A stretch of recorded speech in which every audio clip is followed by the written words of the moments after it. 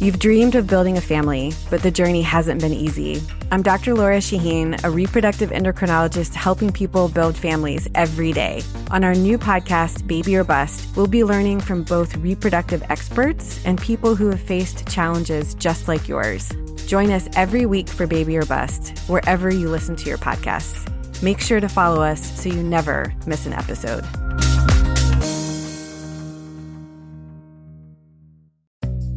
At SheFit, we're so over beach bodies and getting bikini ready.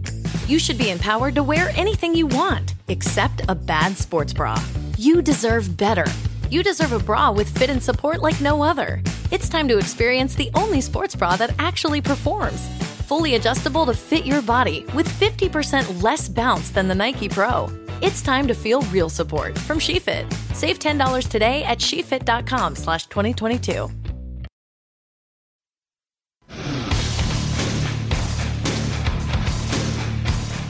Today on the CzabeCast, when it's over, you know it's over, and the NBA Finals are starting to rot like a fish. Full team coverage of both games 1 and 2 with a man who knows what it's like to come bounding off the bench, Timmy Murray. We got an F that guy. We've got an update on the upstate loser, and we've got a whole lot more. All you have to do is sit back and listen. So let's go.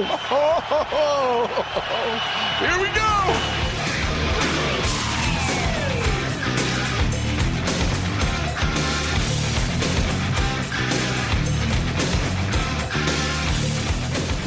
Tuesday, June 5th, 2018. Thank you for downloading and thank you for listening. As we like to say, the Stanley Cup Finals game number 4, Capitals and Vegas Golden Knights, was too late for this edition, the Monday night game. I will have my full report tomorrow on that, but that's okay because we have to catch up today with Tim Murray on NBA Finals game number 2, which was Sunday night. And we'll get to old Timmy Tea Time Murray in just a moment.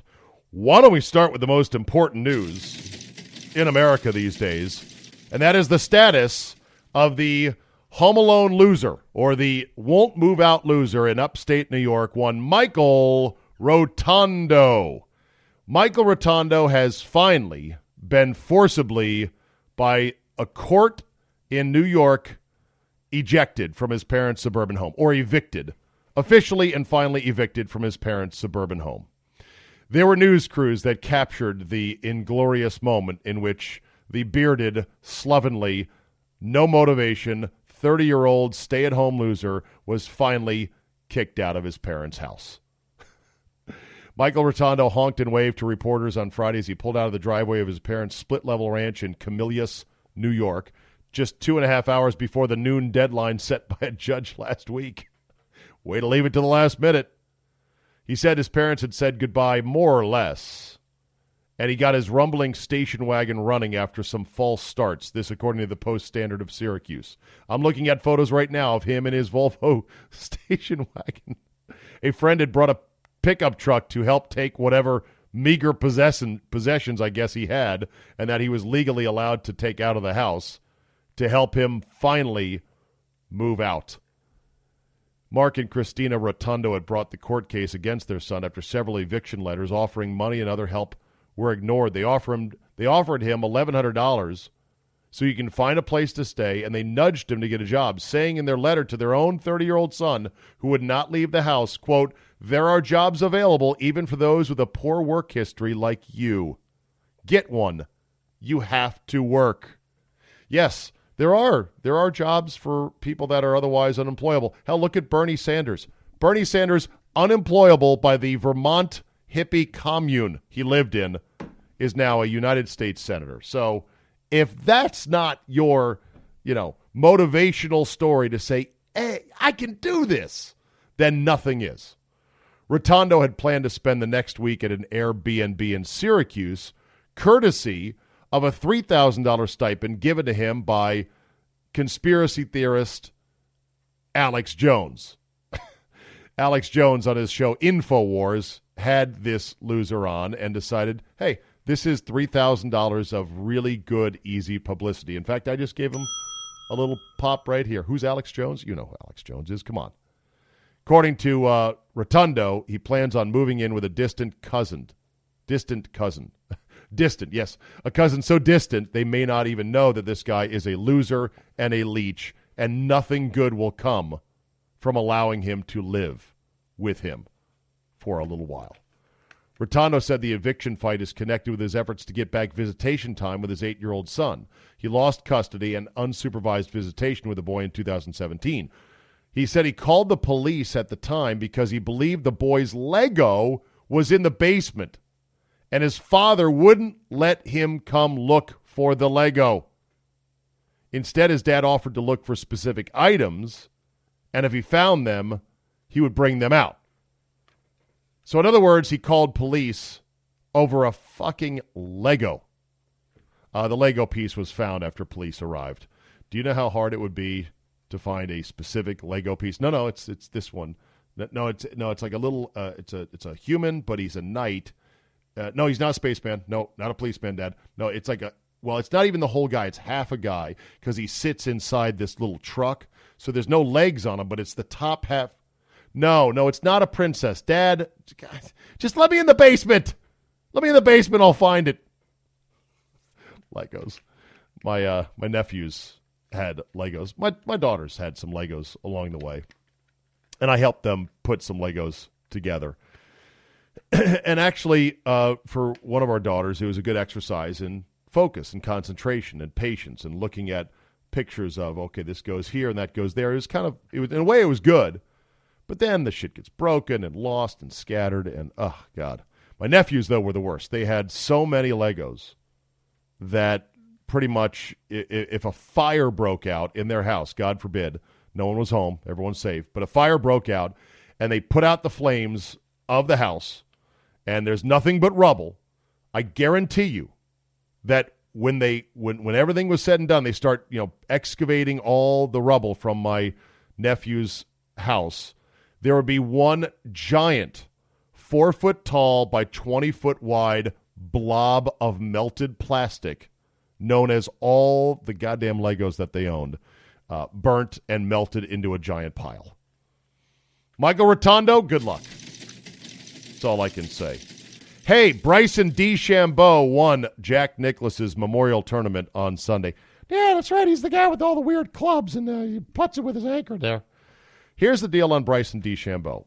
All-American at SMU. Won the NCAA individual title. Won the United States amateur title, which is very few golfers in history, very few players have won both events. Both very prestigious, very hard to win events for amateurs. NCAA individual title and the U.S. amateur. You may know Bryson DeChambeau as the guy that has every club in his bag the same length. And I think they are all the length of like a 7-iron or an 8-iron, if that's possible. He swings with a sort of a weird one-plane motion that looks different than other tour pros. He sets up differently to the ball. His ball flight is very low. He hits these low bullets. He can pound it, make no mistake. He moves it, but he's a very low ball flight hitter. And his putting style, he anchors a longer putter. He anchors it against his forearm, which is legal. People have been asking me, I thought they outlawed anchoring in golf with your putter. They outlawed anchoring it to your chest. But you can anchor it, you can brace it, you can meld it against your arm, and that's what he does with his putter. The other thing about Bryson DeChambeau is he is famously very science-oriented. And so he's got all these formulas and ways and theories of how to putt and how to hit and the science of it all. He was a physics major, I think, at SMU. Very smart guy, make no mistake. Well, when he came out on tour, I said, I quickly got annoyed with this guy, saying this guy's a fraud. This guy is a science act. He's, because he was getting endorsements from companies like they were pumping up the whole, hey, this guy's Mr. Science. And I'm like, okay, win a fucking tournament. And he had a couple good of results, and then he struggled for a while because golf is hard and people struggle. And next thing you know, the last couple of years, I think he's won two events now. He won the John Deere. He's now won this tournament, big tournament, huge field, great field. And he did it on a course where, of course, it always rains. It's always wet. So as a low ball hitter on a long course with thick rough, the kind of course I wouldn't think Bryson DeChambeau would do well at, he won. He won the tournament, man. I gotta give it up to him. However, my boy Harry Mays up there in Philadelphia, big psychotic golf fan, loves the tour, loves players, loves playing. Hopefully his ankle's getting better. Harry, get better if you're listening right now. Harry does middays on 97.5 The Fanatic up there. Harry said to me after he saw my tweet saying, maybe I'll become a Bryson disciple or a Bryciple. He said, please don't do that. He said the guy plays way too slow. And it's true. That group, the final group, with him and Byung-Hyun An and Kyle Stanley, well, that was the playoff. But final group took 5 hours and 40 minutes to play on Sunday. And that's with the threat of weather coming in where they pushed up the tee times. That's an outrage. You can't have that. This is why I'm not kidding when I say I want a shot clock in golf. Ooh, here's a good tweet. And it looks like a real tweet, and it looks like it was not meant as anything other than honest score settling. After the debacle with J.R. Smith in game number 1 of the NBA Finals, Freddie Mitchell, remember him? Philadelphia Eagle wide receiver. Freddie Mitchell tweeted, I got to respect at King James for standing up for his teammate. McNabb would never do that for me. And then he did an at ESPN. I guess I give Mitchell credit. He didn't at McNabb because he wasn't trying to start a personal fight. But that sounds like he genuinely is like, yeah, fuck McNabb. He would have thrown me under the bus, unlike King James did to his teammate. Wow, some good heat there. 8.4 thousand likes and 3.5 thousand retweets. Freddie Mitchell, call McNabb where is McNabb, by the way, these days? Don't know. There's been flooding here in the D.C. area because of all the rain. I'm sure you've seen it on the news. Because, and if you don't live in the East Coast, you still see the flooding news because, as my friends Bob and Brian in Flyover Country in the Midwest say, well, nothing's important weather-wise unless it happens to New York, Philly, D.C., or Boston. I know. But, yeah, there has been bad flooding here. And what was interesting is that I saw one of the roads in our area, a fairly big side road, had been washed out by a creek or a brook of a river, a branch of a river that had pretty much carved out the roadway. Nothing major. There have been bigger washouts of roads in various areas. But here's what made it interesting. So I'm watching the report from a local TV reporter that she recorded with her iPhone and posted it to Twitter. And I thought, man, think of what it used to take for TV stations and news entities to get live video out in a timely fashion. You had to have the news van. You had to have the satellite uplink. The satellite uplink was very expensive to get that back to the station and get the film edited up. You had to have a cameraman with a tripod. You had to have complicated microphones and cables and everything else. This reporter was just holding her phone nice and steady, horizontally, because she's a professional, and was showing you footage of the washed-out road and was narrating on the phone. Now, the audio could have been a little bit better, but there is no glitching. There is no satellite interruption like you used to have at times with these live reports. She did not need a second news shooter with her, didn't need a cameraman. Probably didn't even need to use the station vehicle, just drove there on her own. And that report disseminated within minutes, almost as fast, if not faster, than a live shot with a big truck, was really, really good. The video quality on your cell phone, 4K video that gets compressed and uploaded to Twitter. It's not true 4K when it goes up on your Twitter feed, but looking at it on your phone, it's pretty good. Really good, as a matter of fact. Better than the video you used to get from satellite uplinks. I mean, it's a new day and age. It's bad for people with jobs that used to be that video shooter with the tripod and in the truck and let's go out. There's a tree down over here in Southeast. It's great for stations that get to cut costs on these expensive trucks and satellite uplinks. I don't know what they're going to do to all of them.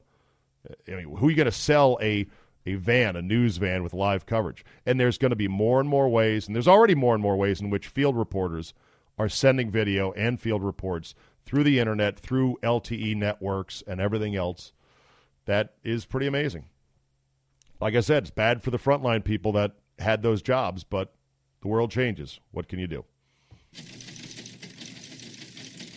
One more thing real quick, then we'll get to Timmy Tea Time Murray. As you might have known, might have seen in the Daily Zabe, I put it out, the link, you might have just heard about this. Bare knuckle boxing is back in America. Great. Just what nobody said we needed. Look, I like boxing, I like MMA. I don't think either sport is barbaric. I think there is risks in any contact sport, possible concussions, dementia, CTE, damage, you name it.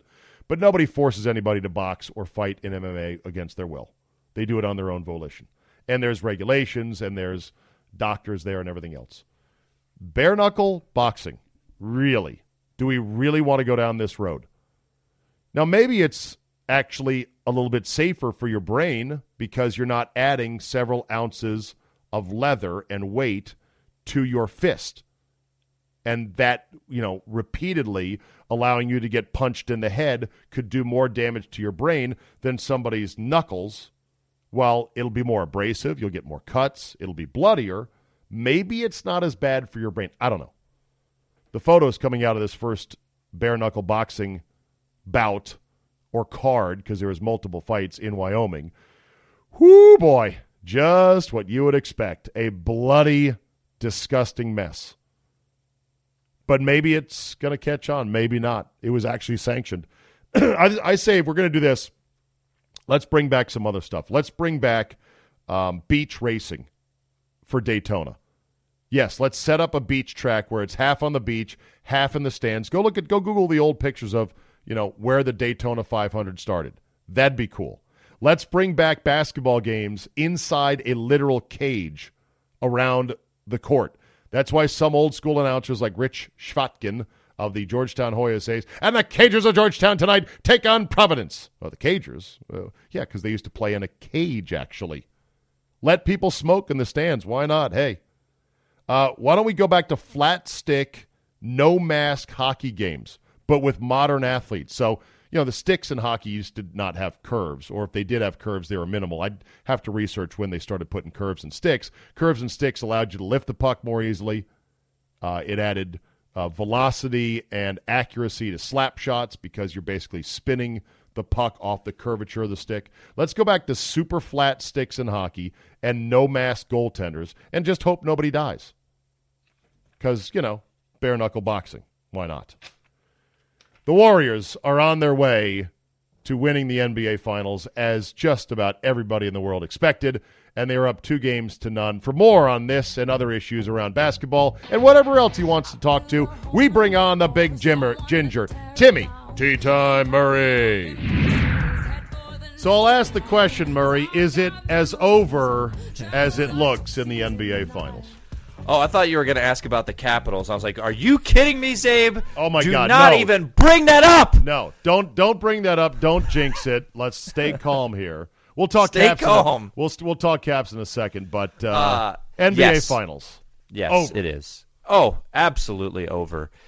I don't even think if they had won, if J.R. Smith had a brain, or if they were able to make a free throw down the stretch, if a charge call is not reversed, all of that, even if they win game one, I would not have been convinced that the Cavaliers would have a chance to win this series. But wait. When they get home, they're going to play a lot better. Yeah, all right, this press conference is over. Go away. It's over, Phil. Wait. It's over. No, the series is over. It's over. Here's what I find amazing. Okay, ABC carrying the game last night, or Sunday night, they're in the business of trying to do anything to get people to keep watching, correct? You would think, correct? Oh, yeah. Why would ABC, in a graphic and with Mike Breen narrating, roll out the teams that have won the first 2 games win the finals 88% of the time stat? Why on earth would they do that? Well, then they can drop the caveat of, well, LeBron has done that in the most recent series. He did it against Boston. And don't forget about 2016 when he came from 3-1 down. No one else had ever done that. They could pivot off of that statistic. To me, it strikes me as weird. I grew up in a generation where you'd watch games that are blowouts, and the network announcers would always bend over backwards, Murray, to try to say, well, you never know. You hit a couple threes here. This might be a game. Like, if I'm ABC, I'm saying, well, the Warriors bounce back in impressive – or they don't bounce back. The Warriors close out Game 2 in impressive fashion. We'll see what response LeBron James has at home before the Cleveland faithful to try to get back into the series. And leave it at that. Don't roll out a stat that says it's over. Well, you show the statistics also. You don't have to show anything, Murray. No. You show the stats of show the stats at all of any probabilities. I'm saying you show the stats that show that the Cavaliers are great at home and the Warriors this postseason uncharacteristically have struggled on the road. You show those. You jam it down their throat. That's right. That's it, man. Game over, man. It's game over. All right, so let's go back to Game 1. I want to talk to you about this gaffe by J.R. Smith. Actually, first question before we get to the gaffe itself. Tell me you've appreciated and enjoyed all the memes, the video spoofs, and everything else that has come from this. So good. What's your favorite one so far? Is it the one where the guys are playing pickup ball and the dude keeps dribbling down the street you have the into a mall, guy. into a court, and there's a guy in a LeBron jersey pointing as they play the audio of Mike Breen and the ABC crew? The one I've enjoyed, and I don't think it's just from a buddy of mine. I'm sure he found it somewhere. But they had the LeBron with the two hands out, the "What are you doing?" Right. And they superimposed Frank Grimes on his head, and then Homer on J.R. Smith. That one was hilarious. That's great because it kind of mixes two memes, or it mixes two cultural things, right? Yes. The Simpsons and that particular moment. But I'm Homer Simpson. I could do this. I could do anything. What are you doing? Also, there was one in which somebody photoshopped a miniature scoreboard into LeBron's hands where he's showing him 107, 107. And then, of course, there was the debate about, well, did he know or did he not know? And at first he was saying, no, I was trying to dribble out for a better shot. And then I think as late as Monday or Sunday before the game, he admitted, well, maybe I did. Like, because they're saying there's video of you saying, I thought we were tied. Or no, I thought we were up. Yes, there is that video where people have lip read and said, I thought we were up. Have you seen, and I tweeted it out this morning, I hadn't seen the full 2.5-minute uncut footage of the bench. I saw it today. Holy shit. I watched a minute or so and then I stopped. Was there good stuff after the first minute? It was just an icy thing. Okay, so what happened after the first minute or so? So if people have watched this, it's 2.5 full minutes. As soon as it ends, and then the just JR being confused. It's an ISO cam on the bench with LeBron and JR. LeBron, empty seat, JR, empty seat, George Hill, and then a couple dudes standing around. Ty Lue is meeting with the coaches, and then when Ty Lue, so this is what you missed, Abe. When Ty Lue comes back, LeBron asks him, did we have a timeout? And Ty Lue says yes. And then LeBron kind of loses it. He kind of throws his hands up. Then he puts his head in his hand, just shaking his head. Man. He twists over to his right. So in other words, and that's another layer I really haven't thought much about, had J.R. Smith in his little silly little brain of his thought, well, there's a timeout too. I get the rebound and go bang, timeout. Now we've got another chance to win. So there's two ways that they could have had a shot to win that game. And there's no guarantee they would have hit a shot to win the game. There's multiple ways because there's the J.R. Smith should have rebound, put it right back up. Although Durant was on blocked. Him. Yeah, maybe it gets blocked. I agree. He dribbles out. Have you seen the screenshot of LeBron stepping towards the top of the 3-point line wide open? I know. As JR's dribbling out with 3 seconds to go, could have hit LeBron, or they could have called timeout. I saw an overhead shot, 3/4 court, that somebody had superimposed a couple of distances where they showed 20 feet between the nearest defender and LeBron, 15 feet from this guy, and JR's head was down, and you would have thought LeBron would have been in his peripheral vision if he wanted to flip it out there. Yeah, I'm pulling it up now. So, but he's not smart. That's the thing. We've known J.R. Smith to be a shoe untier, a soup thrower, and now a non-winning shot taker. One of the, sadly to say, lowest IQ basketball players we've ever seen. The worst take, and it's saying something. The worst take I on saw all this was Doug Gottlieb saying that if J.R. Smith had gone to North Carolina, he would have then they would have known the time of this game. I'm like, are you fucking kidding me? Get out of here. Like, playing for, I don't know if it was Dean Smith or Matt Doherty or Deputy Dog at the time or whoever, Bill Guthridge, whoever the hell the coach was when J.R. Smith committed there. I was like, that's a reach there. That's some next Doug. level. That's some next level. Skip if he had gone trolling to right there. UNC for 1 year, he would have been smart enough to know time and score. You went right out of high school, correct? Correct. Okay. I don't remember when he came out if he was that hyped. Where was he drafted, J.R. Smith? Do you remember? Let me look it up. I mean, he was a big time recruit. He played. I think he played at St. Benedict's, the Hurley school. Okay. So like big time high school basketball player. I'm pulling up his wiki page right now. Okay. But yeah, he did play at St. Benedict's. He was the 18th overall pick in 2004. 18th overall. All right. Well, so tell he's me. a year after the LeBron draft. Okay. He was the 18th overall pick by the Hornets. Is it true that in his high school yearbook, his motto is, quote, "Get chicks or die trying"? Yes, that is true. That's fantastic. I can't argue with that motto. I can't argue. Isn't that from a rap song? Is that wrong? Is that wrong? Exactly. Although I really wouldn't die trying to get a chick. There'll be other chicks. Don't go crazy on that. So yeah, I pulled up the overhead shot of JR dribbling out. It's Kevon Looney's back is turned. He's 17 feet away. Klay Thompson's back is turned. He's 20 feet away. LeBron is wide open with 3.2 seconds at the top of the arc. Yeah. It's not to say it would have went in. It may not have gone in, but man. How about the Photoshop meme of LeBron and JR with the girlfriend who's out of focus, who's looking at the ass? Street. Yeah, right. Where the guy, it's just the internet is great for this stuff. How about this for a take? You tell me if I'm crazy for this take. It's still LeBron's fault because he could have anybody he wants on the team, and he's chosen to keep J.R. Smith when he's the shadow GM. Could he not have said at some point, we got to get this soup thrower off the team? We can't trust this guy in a big spot. No?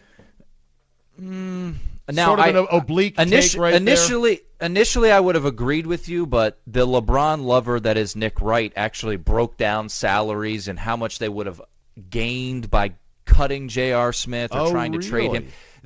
Because you get to keep the players that you have and you have the ability to go into the luxury tax and all of this, they really wouldn't have had any flexibility to go out and acquire someone via free agency. Let's say if they had cut bait on J.R. Smith. Right.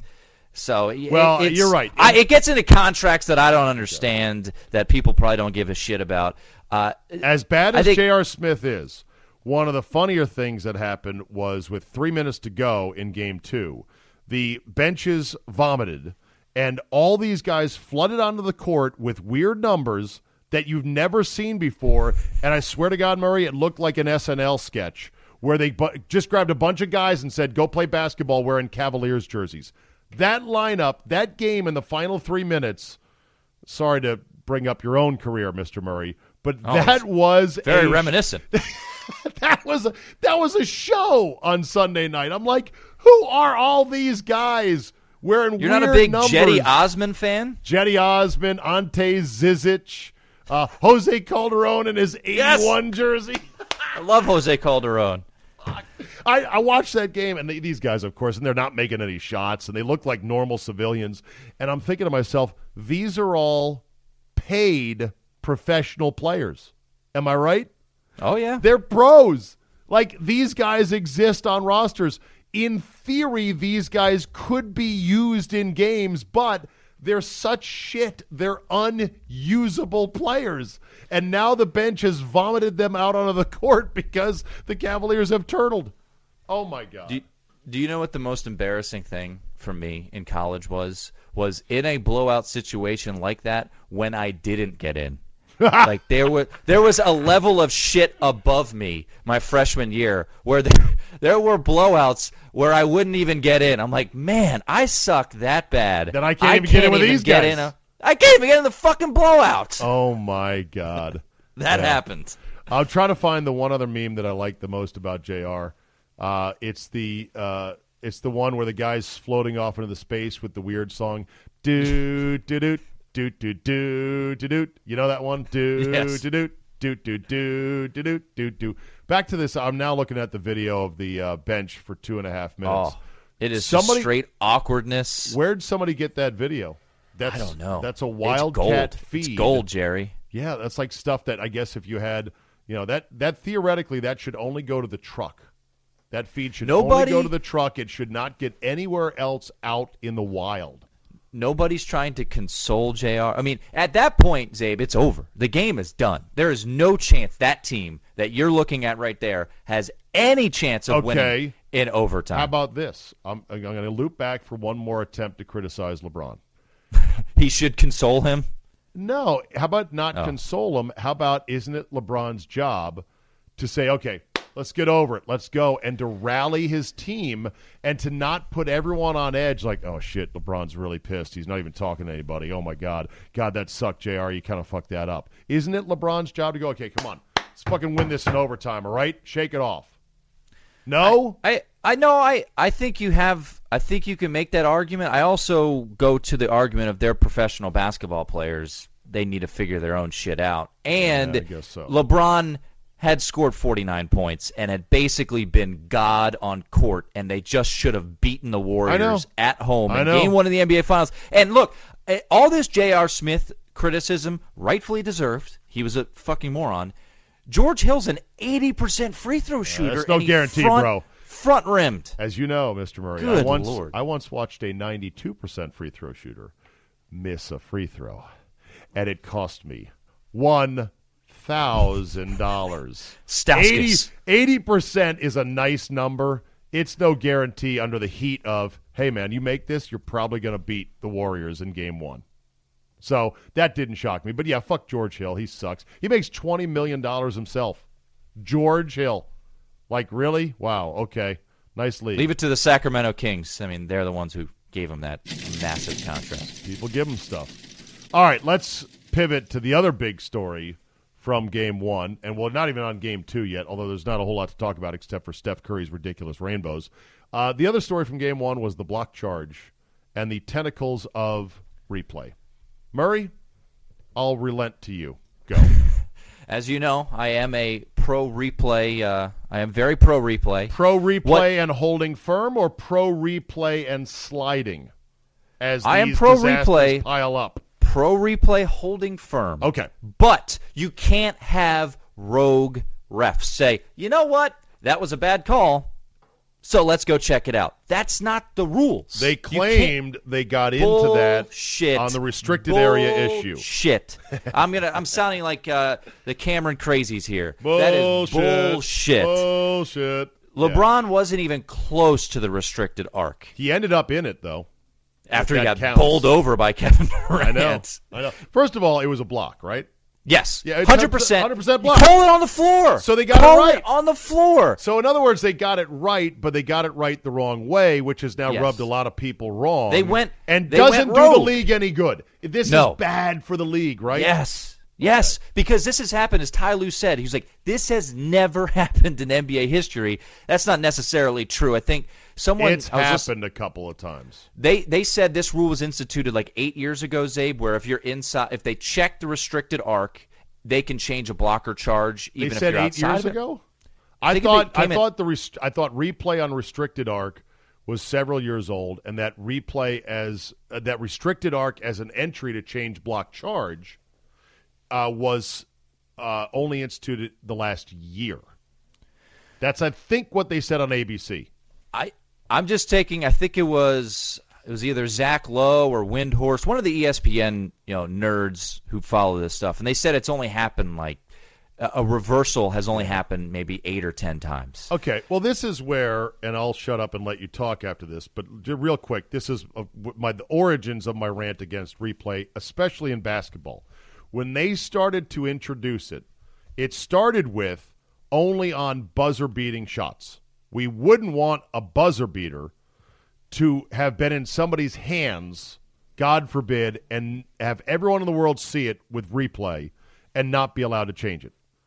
And I said, okay, well, the box is now being opened. I immediately said, as soon as they started using replay in basketball, I said, well, you're going to look at block charge, the hardest call to make in all of basketball.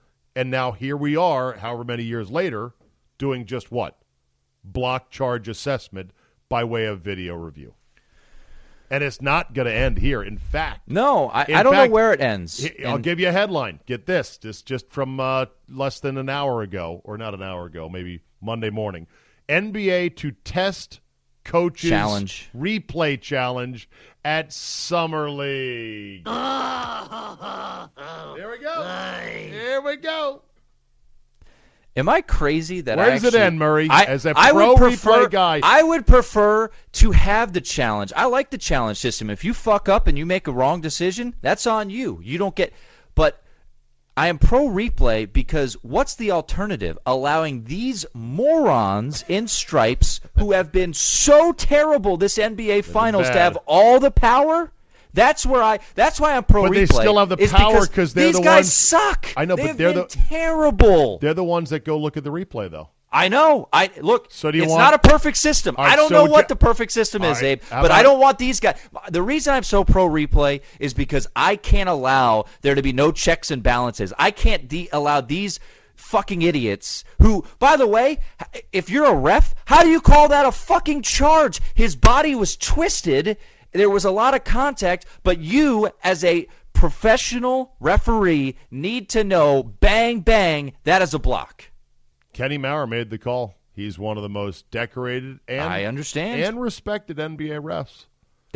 There was no foul call last night on the outlet pass to LeBron where he was taken down by Steph and or Clay, however you want to look at it. The air ball from Steph Curry, which I believe he shot with his left hand, was not touched, and it was so terrible that the ref was like, I think it was tipped. It was such a bad shot. I was like, no, it was not even close to being tipped. Was it a foul? I didn't see that particular play. The takedown of LeBron where Ty Lue got the technical foul. Yes. It was. That. I mean, there was contact, and you have to call something there. Well, here's the thing: the game has so much contact, and these athletes, the NBA player of today, is so more explosive than of 40 years ago, that the game has become very impossible to referee, especially when, as part of the unspoken, unwritten mandate of the league is, let's not go fouling anybody out. It allows for contact on every play, and it's a matter of picking and choosing the more egregious of contact based on a very amorphous set of principles. That's what I think. I'll hang up and listen off the air. I know there's no perfect way, and I get lumped in. So then why try? Then accept the imperfection, Murray. Say, you know what, shit's going to happen. But then when there is a three-pointer or a bang-bang play at first base, or when we have the technology sports. I know. Just stick to your beloved basketball. So much judgment in every foul call. In basketball, what drives me off the wall is how fucking long they take to check a 2 or a 3 or the time. I agree with you, Zabe. Buzzer beaters have been eliminated because of replay. Right. I'm willing to meet somewhere in the middle here. I'm not pro replay everything. They take advantage of the monitor on the sideline way too often. Sure. No disqualifications due to 6 fouls in game number 2 and no disqualifications due to fouls in game 1. I could go back and look at a bunch of other NBA playoff games. I would say the disqualification by foul rate in the NBA is significantly lower than in college. Not just, and that's with obviously they've got an extra foul. The principle of the league has always been we're not fouling guys out. But basketball, as Dr. Naismith intended, was to have a penalty for overly aggressive play, which is you're out. You got 6 fouls, you're out. And so, therefore, there's a lot of contact. You look at the high-scoring games of the 70s, in which three-point shooting was very limited at best. In fact, it didn't exist in the NBA until after the merger. Then, how'd they get up to the 120s? Well, you've seen the videos, Murray. They don't touch anybody on defense. But I also basketball in the early 2000s was dreadful. It was so bad. Well, it had gotten to be trench warfare. Right. Because of Pat Riley and Van Gundy decided, well, we're going to play super physical. They can't call them all, and they don't like to foul anybody out. So, 78-74 final. And then they started saying no hand checking. Well, shit, I saw hand checking by Draymond Green all night last night and other players. Why don't they fucking call that? A quick aside, is Draymond Green the most unlikable sports figure? He's bad. He's Bill Laimbeer bad in terms of, I hate that guy. He so needs to get a basketball in the face. Hard. Well, Tristan Thompson tried to get one in his face, and it kind of slipped off. I know. A buddy of mine. Oh, by the way, did you like the fact that Draymond said, I'll meet Tristan Thompson outside anytime? Yeah. I think, Murray, we should set up actual fights. Oh, that'd be great. Since we brought back bare-knuckle boxing to America, which is a dubious idea at best, why don't we actually set up fights? And we can put gloves on Draymond and Tristan, but sell that as a pay-per-view over the summer to give us something to talk about. Oh, the finals are over. The Cavaliers got swept, but the Tristan Thompson Draymond Green boxing match is going to take place July 10th. I'm in. Draymond Green, he gets a lot of technicals, but he's gotten to the point, Zabe, where he gets so many technicals that when he just yells in the face of a referee, I feel like all refs are like, well, he's done worse, so probably shouldn't tee him up for that. I don't know how he doesn't get a technical on every play. I know. There was a moment last night where LeBron got fouled, and he traveled, but everyone travels, and Draymond goes into, that's a travel. He screams in the face of one ref, pivots, and then starts yelling at another ref. Yeah. No technical. Well, Joey Crawford is no longer in the league. Joey Crawford once teed up Tim Duncan for aggressive clapping after a foul. One of these, like, bang, T. Steve Javie, who's on TV and mostly worthless. I don't know what you think about Steve Javie on the broadcast. Steve Javie was another guy. Not great. Steve Javie, I watched Steve Javie eject the mascot at a Bullets game back in the late 80s. Steve Javie also said that LeBron was in proper defensive position. Yes. I'm like, what? Because you can be in favor of this not getting overturned because they're abusing their power, but for anybody to say that was not a block, you've never watched basketball before. Yeah. His body was sideways. I think we're heading towards a call-your-own league, which I think could have some appeal if you mic up the players let you hear the arguments. Bitch, that wasn't no foul. Fuck you, man. I'll fuck you up outside.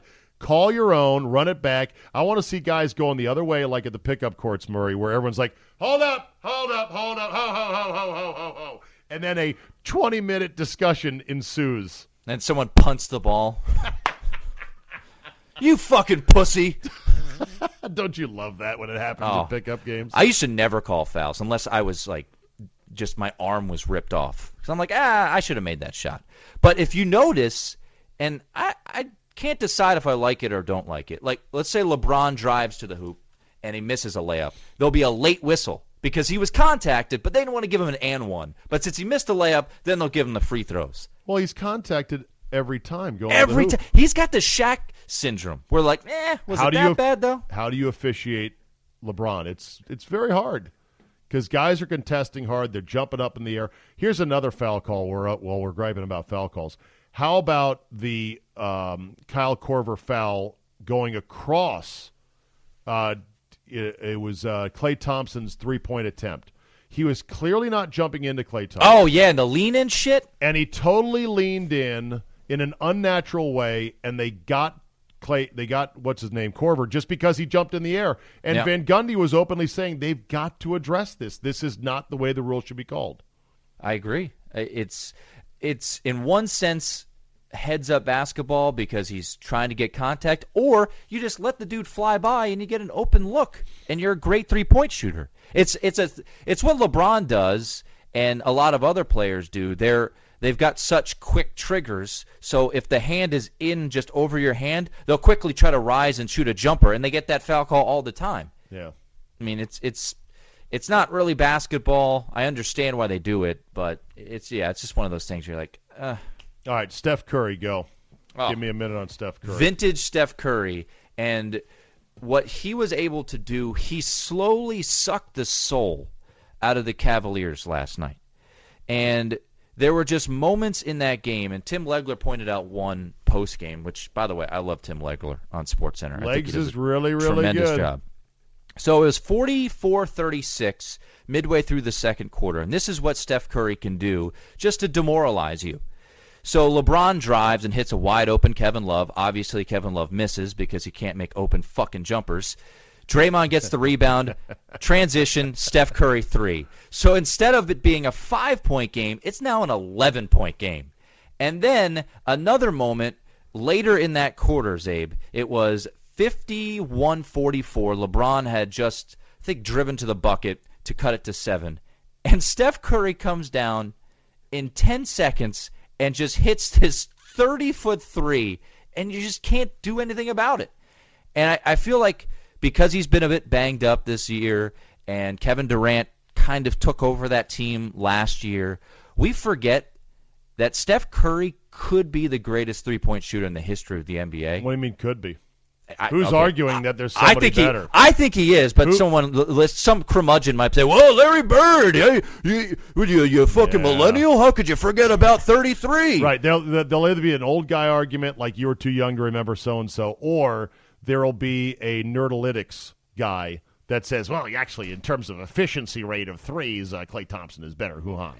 You leave Steph Curry open anywhere, he's got like a 70% chance of hitting that. It's crazy. And it's crazy. What I call him Shootatron 3000. A machine that we've never seen before. And the fadeaway 3 was so awesome. Holy shit. And Kevin Love actually defended that well. Yeah.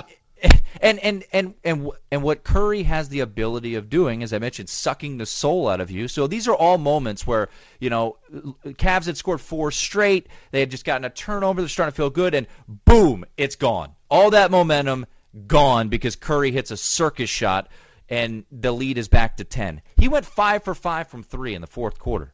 It takes every little bit of life out of you. He sucks it out of you. It's like the end of Mortal Kombat when they steal your soul. Yes, that's what he does with these threes because he comes down, you work hard. Let's say you have a good offensive possession, you get a backdoor dunk, and you're, yes, feeling good. He comes down, he's like, I'll just hit a fucking 3 from 32 feet. Nothing you can do about it. And the J.R. Smith, going back to J.R. Smith and situational awareness, something that wasn't brought up enough in Game 1 was at the end of the first half when Steph Curry hit that 33-footer or 37-footer, whatever it was, at the buzzer. Yeah. J.R. Smith went for the steal and wasn't even close. Of course. All he has to do is stay in front of Curry, put your hands up. He's not going to make that shot. Yeah. Instead, he lets Steph Curry, as you say, Shootatron 3000. A wide-open 35-footer, and he can make that shot. Wide-open 35-footer. It sounds so funny when you say it. All right, real quick. So the series is going to go how many games? 5? I said from the start it's going to go 5. I think the Cavs will win Game 3. They'll lose Game 4. Game 4 will be close. I bet the Warriors tank one just to be able to win at home. Yeah, like they did last year. Yeah, Game 4 last year, they got their ass kicked, but they went to Cleveland. They did what they had to do. They won one game, and they're going to come back to Golden State, and they're going to win it on their home floor. There you go. Give a full effort in Game 3 so you get to 3-0, and then you can tank Game 4. Although, what if they get out-tanked by the Cavaliers? If the Warriors win Game 3, thinking we'll rest Game 4 and then win it at home in front of the crowd at home, in 5, the Cavaliers might already go on vacation, and then we could have, like, the most ugly Game 4 you've ever seen, right? But I don't think LeBron, as much as he'll say he doesn't care about his legacy, he cares about it. He can't. I just saw the fucking morons yelling about it on ESPN. Well, what will it do to his legacy if he gets swept again? He doesn't want to get swept. You're right. How about him walking back? How about him not getting back in the play on defense? Do you think that was terrible. He's not a good defender. When he wants to be a one-on-one defender, he's okay. All right. But There were plays, I want to say, Game 7 of the Eastern Conference Finals, where he just didn't get out on a Jason Tatum 3. And it's like, dude, what are you doing? Let's get your 2 seconds on the Capitals. Not 2 seconds. I'll give you a minute. How you feeling, buddy? I don't want to say. Okay. I feel fucking great. Zach. Yeah! I feel great, and it bothers me. I feel so good. Okay. And I went out to dinner with the wife on Saturday night. It was our anniversary, 5 years. Congratulations. You're now out of warranty with the marriage, so Yeah. make sure to take her out and treat her nice these days. So we went to we were out in Frederick, Maryland, my old stomping grounds, had a beautiful dinner, and then I was like, can we go to we're going to go get a drink and watch the game a little bit. And I'm sitting at this, I wouldn't say hoity-toity. There were some normal people there my age. Hoity-toity? Is that a word? Moity-toity. Loity-toity? Loity-toity. Loity-toity. Okay. Not quite hoity-toity. Hoity-toity. Loity-toity. It's close to toy. Okay. Nah, Go ahead. whatever. Yeah, you're out there. You're watching the game. There having weren't dinner. people with their pinkies up, but I was sitting at the bar, and Frederick's a D.C. suburb, Baltimore suburb, pro Caps, and OV scores, and I give a big clap. I'm like, yeah, and nobody did anything. I'm like, oh, Really? Oh, I was like, come on, the game is on. Nobody's Then cheering. you know what? You were at a hoity-toity place. I guess so. Okay. All right. With that said, you know what it's time for right now, Murray. Ooh. Yeah.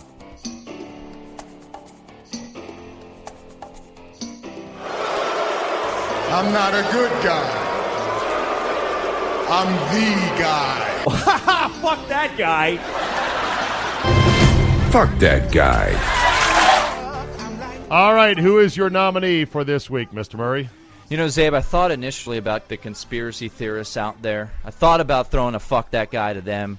I'm like, don't you think that the conspiracy theorists, if there really was one, wouldn't they want LeBron to win?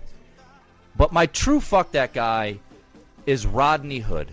The guy who refused to go into a game earlier in the playoffs. The guy who refused to go into a game and then told the undefeated over at ESPN about his current situation.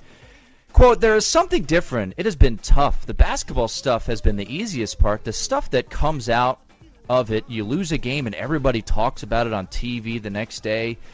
They may say some things that you may not agree with. If you win a game, you're supposed to. Those kind of things are something I kind of got on a much smaller scale and dealt with at Duke. You lose a game and you feel like the world is coming down. You win, it's like you're supposed to win. It's a struggle to me to adapt that. Grow a pair of balls. Are you fucking kidding me? What would you rather be doing? Scoring 16 points a game in Utah and being eliminated in the first round? You're a fucking basketball player. And don't give me this bullshit that playing with LeBron is hard. Playing with stars is difficult, but you know what LeBron and others do? They make you better if you're willing to be better. You say to one Rodney Hood, fuck that guy.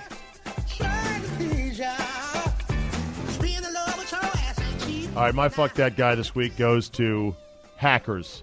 Hackers who hack things for no financial gain whatsoever. If you're a hacker that's stealing money or Bitcoin, I understand. You're trying to make a living, okay? It's what you do to put food on the table. I'm talking about hackers like the guys who hacked Buffalo Wild Wings' Twitter account. Did you see this? Heard about it, did not see it. Tweet number 1 under the Buffalo Wild Wings account. Tommy thinks that Glove is a bald midget with a small dick. Tweet number 2. Reminder that at Wendy's touches kids. Stupid nonsense. Third one was, our secret recipe is Tommy's cum. That's what makes our wings so good. You asshole. Hey, to the guy that decided to hack their Twitter account, fuck that guy. Although I did laugh a little bit. I mean, come on, grow up, will That ya? is funny. And especially for a loyal advertiser and a place that I love to go to, Buffalo Wild Wings. You shouldn't have done them wrong like that. So knock it off, you kids. Knock it off. And I guess Buffalo Wild Wings should change their password from what it is to maybe it was like Wings 1, 2, 3, 4. What do you think the Buffalo Wild Wings is? Mighty Wings 12. No idea. All right, Mr. Murray, they can follow you on Twitter at One Tim Murray. And listen to you every morning on SB Nation AM on SB Nation Radio. All right, buddy. We'll talk to you next week.